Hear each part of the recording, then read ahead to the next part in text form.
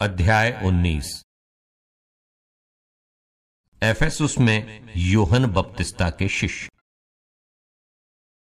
जिस समय Apollos Corinth में था, पौलुस भीतरी प्रदेशों का दौरा समाप्त कर एफेसुस पहुंचा। वहां उसे कुछ शिष्य मिले।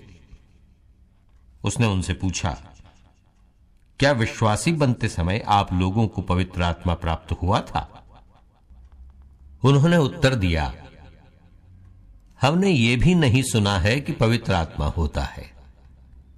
इस पर उसने पूछा, तो आपको किसका बपतिस्मा मिला? उन्होंने उत्तर दिया, यूहन का बपतिस्मा। पौलुस ने कहा, यूहन पश्चाताप का बपतिस्मा देते थे। वो लोगों से कहते थे कि आपको मेरे बाद आने वाले में, अर्थात ईसा में विश्वास करना चाहिए। उन्होंने यह सुनकर प्रभु ईसा के नाम पर बपतिस्मा ग्रहण किया। जब पौलुस ने उन पर हाथ रखा तो पवित्र आत्मा उन पर उतरा और वे भाषाएं बोलते और भविष्यवाणी करते रहे। वे कुल मिलाकर लगभग 12 पुरुष थे। एफेसुस की कलीसिया की स्थापना। पौलुस 3 महीनों तक सभागृह जाता रहा। वो ईश्वर के राज्य के विषय में निसंकोच बोलता और यहूदियों को समझाता था।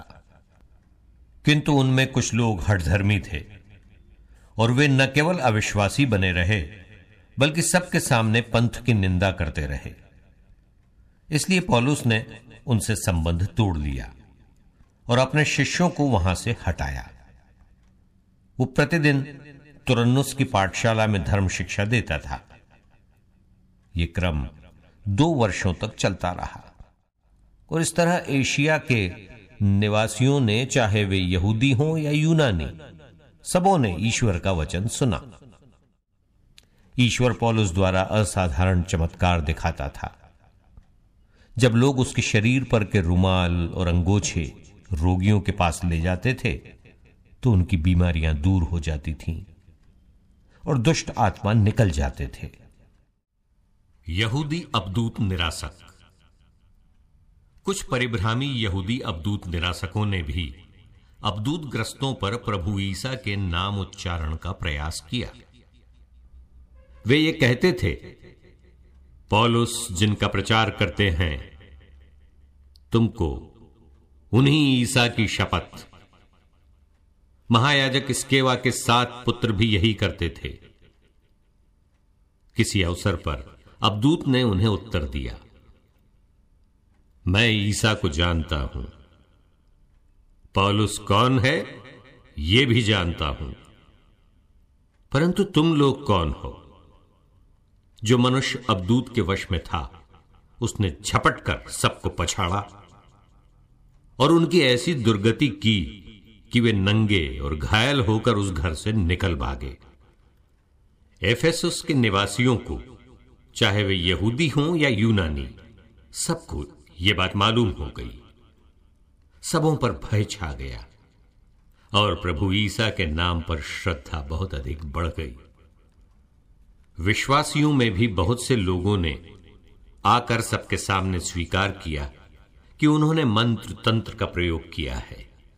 अनेक जादू टोना करने वालों ने अपनी किताबों को समेटकर सबों के देखते जला दिया।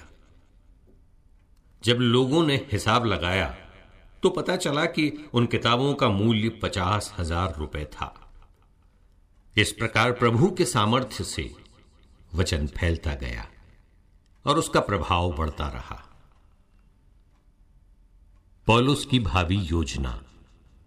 इन घटनाओं के बाद पौलुस ने मकेदुनिया तथा अखैया का दौरा करते हुए यरूशलेम जाने का निश्चय किया। उसने कहा, वहां पहुंचने के पश्चात मुझे रोम भी देखना है। उसने अपने सहयोगियों में 2 अर्थात तिमथी और एरस्तुस को मकेदुनिया भेजा, किंतु वो स्वयं कुछ और समय एशिया में रहा। सुनारों का दंगा। उस समय पंथ को लेकर एक भारी दंगा हुआ। देमेत्रियस नामक सुनार आर्तेमिस देवी के मंदिर की रुपहली प्रतिमाएं बनवाकर कारीगरों को बहुत काम दिलाता था। उसने इन कारीगरों तथा इस व्यवसाय के अन्य मजदूरों को एकत्र कर कहा, भाइयों, आप लोग जानते हैं कि इस व्यवसाय पर हमारी अच्छी स्थिति निर्भर रहती है, लेकिन आप देखते और सुनते हैं कि उस पौलुस ने न केवल एफेसुस में बल्कि प्रायः समस्त एशिया में बहुत से लोगों को समझा बुझाकर बहका दिया है। उसका कहना है कि हाथ के बनाए हुए देवता देवता नहीं है।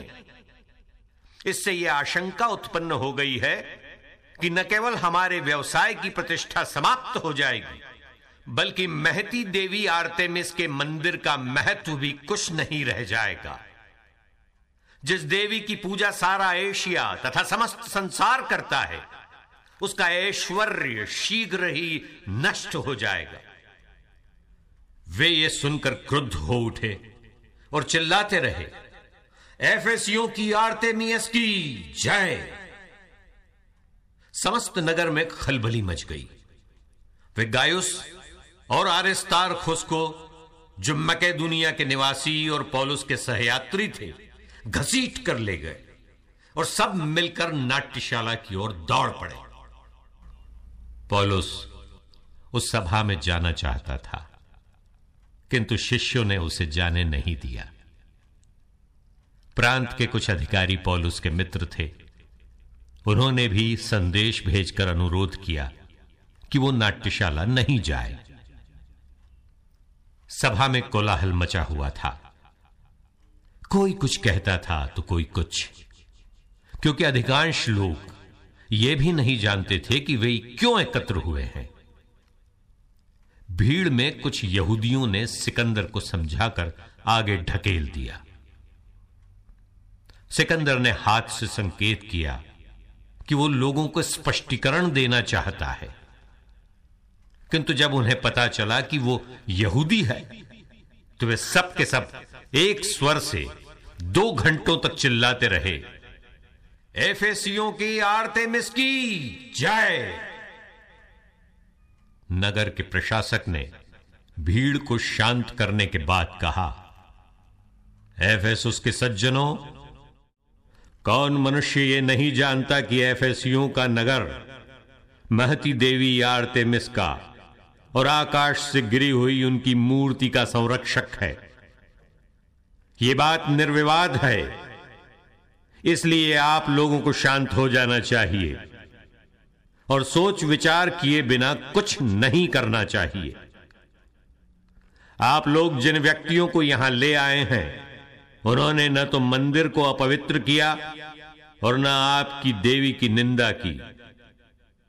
यदि देमेत्रियस और उनके कारीगरों को किसी से कोई शिकायत है, तो अदालत खुली है और प्रांतपति भी विद्यमान है। दोनों पक्ष एक दूसरे पर अभियोग लगाएं, और यदि आप लोग और कुछ चाहें तो वेद सभा में उस पर विचार किया जाएगा।